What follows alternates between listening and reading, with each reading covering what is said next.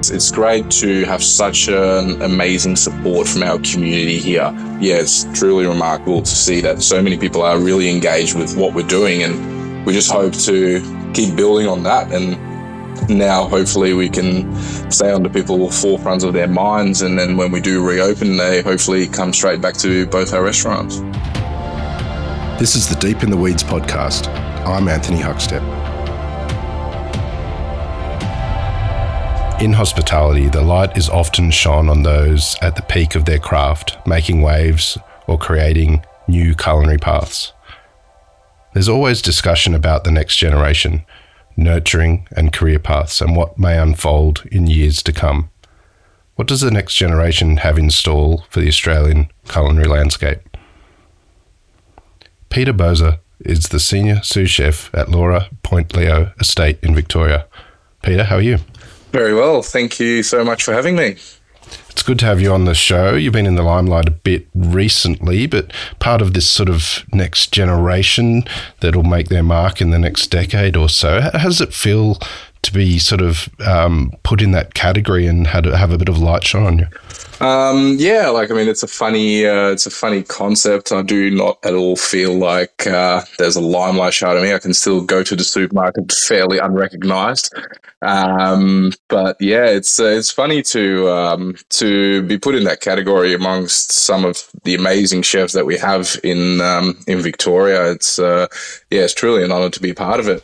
It's been a pretty interesting couple of years, but it's spring and summer's coming. What's it feel like working in the industry at the moment? Is there more optimism given what's happened in the last couple of years? Yes, obviously for the whole industry, the last couple of years have been very tough. At the moment for us at Point Leo Estate, we even after the last lockdown, we had another blow with a big fire a couple months ago, which put us out of business. It felt that every single time we sort of started getting a little bit of momentum going, it was just cut short by either another lockdown or, in this case, a fire. So that was a bit tough, but now we're coming towards the end of it, and we hope to be back open before the end of the year. And the future is looking bright, and we've been certainly busy in the meantime as well. So yeah, it's only good things ahead. Yeah, being a Two Hat regional restaurant, the challenges have been immense in the last 2 years, but the fire is something else. Take us back to that time, do you have a story of sort of where you were and what unfolded? I was doing my Friday night dinner service in Laura with a restaurant full of people. That's where we were at the point of the fire, at the point of time. We had about 150 patrons on site in both restaurants, and an electrical fire beyond our control happened in one of the canopies, the exhaust fans on top of the roof, which spread rather quick. And thank God we evacuated the building very quick. Everybody came out unharmed, and that was. It's for a half an hour fire. The damage is very big. It didn't seem at the time to have such an impact. I mean, we were standing outside thinking, this will probably be a week or two where we can't work. And the damage was a bit larger than we expected at the time. But yeah. How did you feel at the time? It was such an intense experience. It was pretty surreal, to be honest. At the time, you just sort of look around, and when you first hear the smoke alarm go off, you just think to yourself, well, did somebody burn something in a pan, or is something going wrong somewhere? And can somebody please switch that alarm off? I'm cooking here. But then when you sort of realize that it's a little bit more than just that, then you just sort of switch into the mode of, all right, what are the procedures in place? And thank God our entire senior management team has really switched on. Even a couple of days after the fact from the fire brigade, we got nothing but praise on how we handle the situation in terms of evacuating, getting all the proper people involved in terms of fire brigade and whatnot, getting everyone on site, taking care of all the patrons, and you just sort of slip into the next mode. And try and get everyone out safe, and thank God that happened. You're not unfamiliar with having to have time off and different working conditions with given COVID and the experiences of that. But what's these last couple of months been like since the fire for you? Well, very interesting actually, because I think it was day 2 after the fire where we got an email going out to the entire senior management team of, all right, well, what's happened. Let's move forward. Let's think about what we can do, and let's fill the coming period in as meaningful as possible. So we straight away put our heads together, came up with a concept of a pavilion. At the time, we were thinking, pop-up restaurant or doing something off-site, and what would something like that look like? And we all came together and came up with this concept of what now is the Point Leo Pavilion. It's a bit of a hybrid between both restaurants we have on site, but it's its own creation, its own identity, with a shared menu between guests. It's fairly approachable. We do 2 and 3 courses during the week, and on the weekend 3 courses only. And yeah, it's been very well received by our community, who has always supported us through whatever was thrown at us. But that was obviously not ready overnight. So there was a 3-month period between the fire and the opening of the pavilion. And that time we just tried to fill as much with things that we otherwise never get a chance to do. So as a kitchen brigade, we went out to lots of local suppliers, lots of farmers, chocolate factories. We went at 4 a.m. to Clam Seafood to go to the fish market, things that we always wanted to do but never have a chance to because of time. The front of house had extensive wine training, which normally is obviously a course that would cost thousands of dollars, but we were lucky enough to do all that training in-house. And yeah, we even did a little bit of community work with a local non-for-profit cafe where we helped them during a bit of a lull in their business. So yeah, we tried to fill the time as meaningful as possible, which I think we did quite well. Well, I want to explore what you are doing there and sort of what you have planned for the next couple of years as well. But take us back to when you were young. What sort of role did food play in your family? Well, in my family, it wasn't that much of a role, to be honest. I come from a family where, my brother and I were 2 years apart, and my parents just started their own business. So growing up, food was more fuel, and make sure mum has something on the table at 6 o'clock because we're going to soccer practice and we're running around. And yeah, it was not really, we weren't really adventuring culinary wise. And then I think when I was about 12 years old, I want a new pair of soccer boots, and my dad said the pair I bought for you half a year ago are just fine. So if you want some, then you're going to have to go and find a job. So I went out and found a job as a kitchen hand in a local restaurant, which turned out was a 2 Michelin star restaurant, which didn't mean much to me at the time, but I heard it was a good place, so I thought I'd just go there. And yeah, that's sort of where it started. Well, take us back into that kitchen. Where was it, and what were they doing? What were they doing, and what sort of impact did that role have on you? So yeah, they are a 2 Michelin star restaurant called the Krombaat Hang in the south of Holland, near the Belgian border, just about 5 minutes from where I grew up. And I just wanted to work a bit on Fridays and Saturday nights, a couple hours washing dishes, and walking into a kitchen like that with so many young chefs, 24-year-old, 25-year-olds, who all looked really cool, yelling and shouting at each other and making these amazing creations for a young kid. It's just, you're in another world. And that was probably the moment I realized I want to be one of those guys. Tell us a bit about those early years when you started carving out a career as a chef. What were the real sort of integral moments for you in Holland? Yeah, so our schooling system is slightly different to what is here in Australia. So at the age of 12, 13, and you go to middle school, you can actually choose a profession you're interested in and start going to a culinary school where you do 2 days a week of kitchen training and front of house training. And then the other 3 days a week, you just learn all your maths and English and all those subjects. And then, when going to culinary school at the age of 13, 14, I think I was, learning more about the craft as it is, and still working in the same restaurant, moved on from washing the dishes to washing the salad, was great. And then at that time, I think I sort of formed an idea of where I wanted to go with my career, and I was fortunate enough to work with some great chefs who taught me a lot at the time. I mean, I remember when I wanted to move on from washing the dishes and wanted to work a bit more in the kitchen, and they told me, you know what, if you're a bad kitchen hand, you can never be a good chef. If your area is not tidy, then you'll never be a tidy chef either. So go back in there, clean up the mess, and then come back. So these sorts of small lessons, really stuck to me. So it was an interesting period. Very hard work, but I loved every minute of it. Tell us about your time over in Europe. What was kind of the real sort of integral mentor that you had during that time? Yeah, so when a little bit further down the track, when I finished my culinary degree at the age of 18, started working in Belgium at Hof van Cleve, 3 Michelin star restaurant by Peter Goossens. And that was just another level of culinary excellence, I would say. They strive for nothing less than that. It's about a 16 to 18 people kitchen crew for about 30 guests. It's an insane environment to work in. Every morning you come in at 7 o'clock and you put on your work boots and you start running till about midnight. No breaks, no lunches, no nothing, just hard work.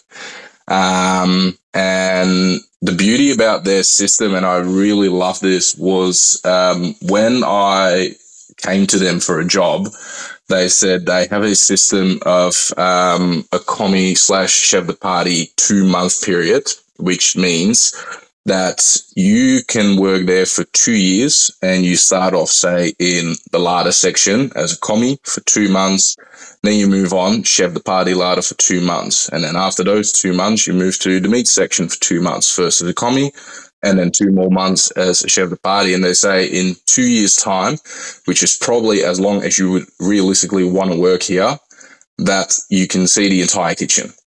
And I did that, and it was great. And I think it's a brilliant system because they also know with the hours they work and the climate it's in, and people don't tend to stick around in those types of restaurants for years and years and years. So they say, this is make a commitment to us for 2 years, and we make a commitment to you of teaching you every element of our kitchen. Are there any dishes from that period of time that you remember that kind of speak of the sort of food that you were learning to cook?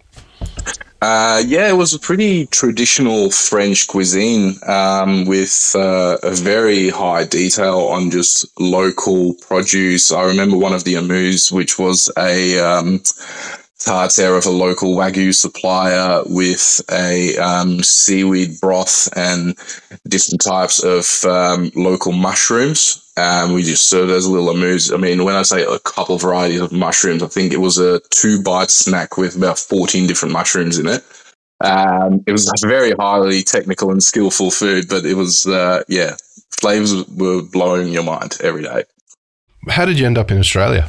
Well, after those 2 years in Belgium, I weighed about 30 kilos less than I did now. The only thing that had a bit of weight left were the bags under my eyes. So I said, all right, I need a little break. Went for traveling, did a bit of traveling around in South America. I just disconnected from the whole cooking altogether just for a couple months just to clear my mind. And that was great. I can highly recommend it to anyone.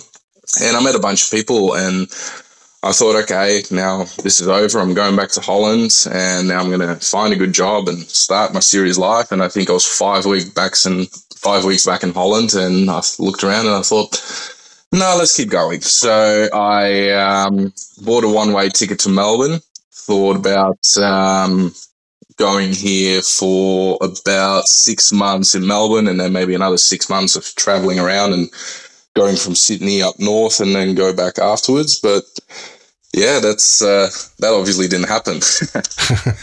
Well, what was the attraction to go to Melbourne with a one-way ticket?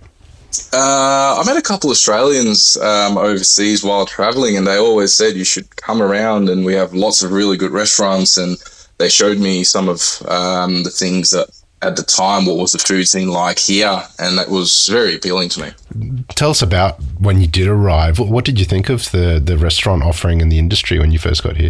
I think it was a very diverse cuisine. I think it still is. I think Melbourne is one of the most diverse cities food-wise in the world. You can get world-class Vietnamese food. You can get some of the best Italian in the world. You can get anything from anywhere in the world. If there's a top cuisine somewhere, it's also in Melbourne. The only thing I did find very surprising was that I thought that there were maybe only 4 types of fishes in this whole country, because every menu would feature the same fish. I was looking around, and when I arrived, I think it was the salmon era where just everybody had a salmon fillet on the menu, and then that sort of died out, and then everybody was doing barramundi. And I thought, you're a big island in the middle of the ocean. I'm sure there's more in there. Whereabouts did you end up landing work-wise in Australia? So I started through this friend of mine who I knew, who hooked me up with a casual job in a cafe in Brighton. And I just worked there a couple hours a week just for some cash. And then after that, their head chef left. And as it goes in hospitality, you get given an apron, and good luck, you have a promotion. You're the head chef now, which happened to me. And then from there, I met my partner, who I'm still with to today, and that was probably the moment in time where I started thinking a little bit more long term and seeing maybe Melbourne as more of a realistic place for the future. And the restaurant was keen to keep me, so they offered me a sponsorship, and we get that ball rolling. And then, just went through that process. What was it like at such a young age, being a head chef for you?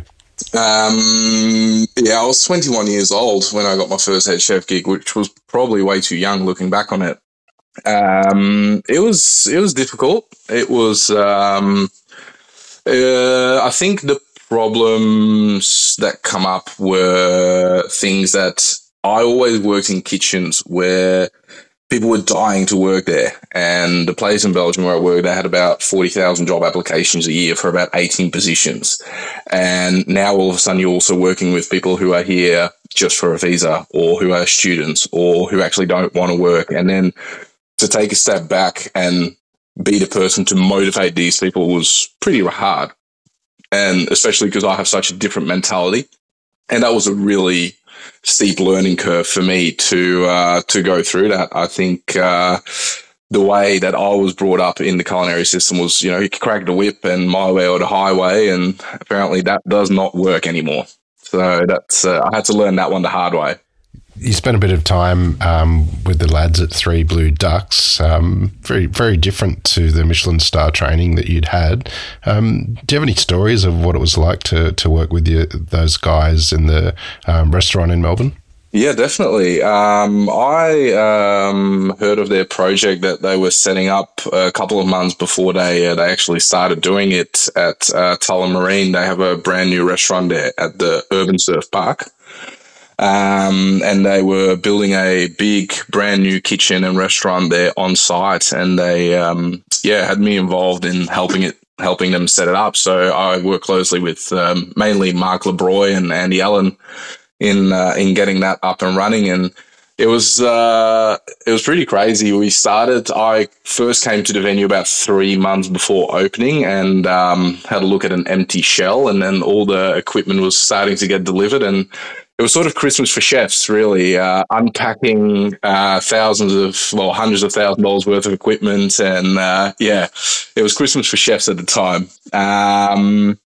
But then because of a small lockdown that happened just before the reopening, we actually lost about 85% of all the kitchen staff they had hired previously. So I think it was about 4 days before opening when I got given a list from head office saying, all right, these are the guys that have signed up with us months ago. Maybe it's good to touch base if they're still coming for their introduction. And 85% dropped out. So I was like, okay, we're going to open a restaurant in 4 days from now, and I have no one here. Let's jump on Seek and start sending some emails. So I think we scrambled together a team in a couple of days, and that was stressful, but at the same time, another learning curve and a very fun time. Really hard work, but yes, a lot of fun. And they're a great group to work for. Such lovely people, very down to earth kind of guys, and yeah, great to work for. Did their style of cookery have an impact on you and your approach? A little bit. I mean, they obviously have a slightly more simple approach to what their dishes are like, but every single thing they do is just packed with flavor. Everything is just very full of spices, herbs, fresh produce, which, I mean, at the end of the day is the base of every good dish is good produce and lots of flavor. So to that respect, they did really look for those top ingredients and to really pack as much flavor in there as they can. So, yeah, that was really nice. Laura's had a pretty interesting life as a restaurant through really challenging times. Take us into the kitchen there and tell us a bit about the food and the offering and what you guys are doing there. Yeah, so I mean, Laura obviously is the fine dine restaurant at Point Leo Estate, where we seat about 40 guests for service, next to our bigger bistro, which is slightly more approachable. That's our one hat restaurant. And yeah, Laura is, I think the Good Food Guide described it very well when they say it's like when you go on a plane and you turn left. That's a pretty accurate description of what Laura is. It's what we try to bring as much luxury as possible to what it can be, and that goes from the crockery to the food to the produce we use to the multi-million-dollar sculpture park that's right in front of the window. And our food, we try to focus as much as possible on local produce, local suppliers, where we have such a great relationship. The peninsula is truly amazing. I was aware that it was a beautiful area, but it was not until moving here that I really got to see all these little farms in little pockets of the peninsula that just produce world-class ingredients. And because it's such a small area, we have such a good relationship with them. So 9 times out of 10, you just jump in the car and you go pick up some olive oil from here, or you go pick up some strawberries from there, or the figs, and yeah, they can be on your plate at lunchtime, and that's all what we're thriving to do. Commercial kitchens have such a fascinating hierarchy of chefs. Tell us a little bit about the role of a senior sous chef and how they fit into the equation of a kitchen. Yeah, so I mean, I work under Joseph Espuga, our culinary director. He is great. He is sort of the mentor who oversees the entire operation at Point Leo Estate. And then as a senior sous chef, you sort of work more the day-to-day operation in Laura. So in terms of I come in the morning, I prep with the other guys and girls in the team and make sure that we're all ready. I do the ordering and make sure that every section in the kitchen is organized and ready for service at 12 o'clock. And in terms of menu development, we work closely together. It can be Joseph and I coming up with ideas together, or him coming up with ideas, and then it's mainly up to me to just trial and error a bunch of recipes until we have it perfect, and then we move on from there. What is it about Australia that kept you here all this time? I mean, my partner would kill me if I say there was anything else in her. So I'm going to say my partner. A combination of my partner, the job opportunities here. It's a great country to be in. It's all around. It's very well organized. It's a great place to live. You're a bit humble at the beginning, but you were recognised recently as part of this next generation that we expect to make waves in the next decade. What does that feel like, and where do you see yourself going in the next sort of 5 to 10 years? Yeah, so it was a couple months ago where Melbourne Food and Wine Festival, they had their 30th birthday. So as a celebration, they did a 30 under 30 chefs in Victoria, and they asked me to be a part of it and be one of the chefs, which is truly an honour to be amongst that. It's still pretty surreal. I don't see myself as an industry leader just quite yet.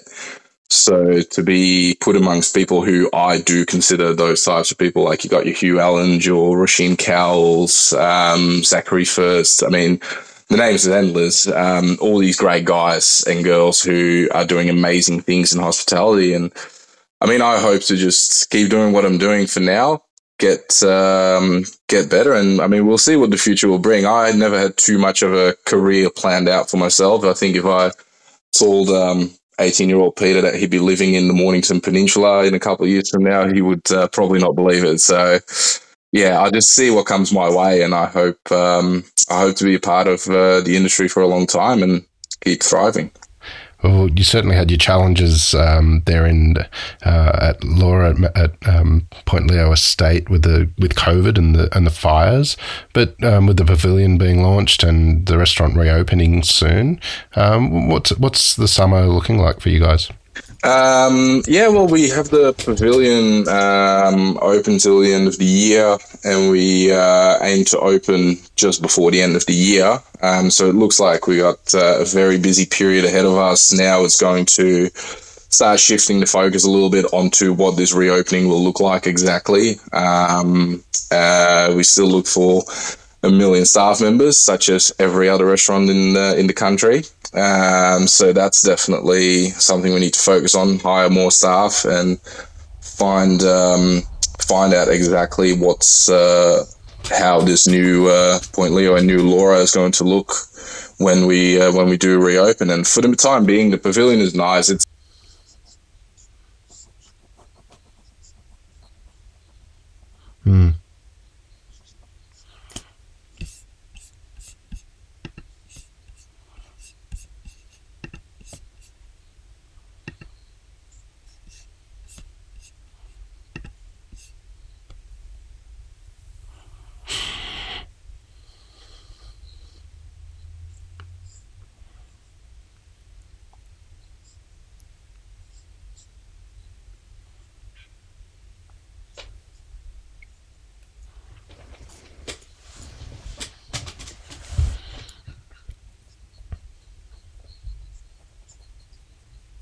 Well, you're doing amazing things down there. What do you love about what you do? I mean, working for Point Leo Estate is amazing. It's such a beautiful workplace. It's very diverse. I mean, I'm in my little Laura bubble where we have about 5 chefs working for just a small portion of guests. But right next door, there is a big bistro where we seat up to 150 guests for a day. And then we have the terrace area where people who come to the sculpture park can come in for a quick bite to eat or a bit of lounging. So you're a very small team in part of a bigger team, and that's really nice to work in. And being surrounded by so many amazing staff members. I mean, I already spoke about Joseph, who is our culinary director, and leads the team forward on all angles. But even other people like working with Marie Sanderson, our pastry chef, who does the most amazing desserts, which that's not particularly my strong suit, but I can definitely learn from somebody like that, certain techniques, certain dishes that she makes, or even some of the other guys in the kitchen. Aditya, who is one of our senior chef de parties in the bistro, who's from Indian heritage, makes curries for staff meal that will absolutely not be out of place in any Haddock restaurant in Melbourne. Working amongst people like that just makes my life a lot easier, and very happy. Well, Peter, it's amazing to catch up with you and look forward to seeing what unfolds in the next couple of years for you. Please keep in touch and we'll catch up again soon. Thank you so much for having me. This is the Deep in the Weeds podcast. I'm Anthony Huckstep. Stay tuned as we take a deep dive into the lives of the incredible people who ply their trade in the food and hospitality sector. Special thanks to executive producer Rob Locke for making this all happen. Follow us on Instagram at Deep in the Weeds Podcast, or email us at podcast@deepintheweeds.com.au. Stay safe and be well.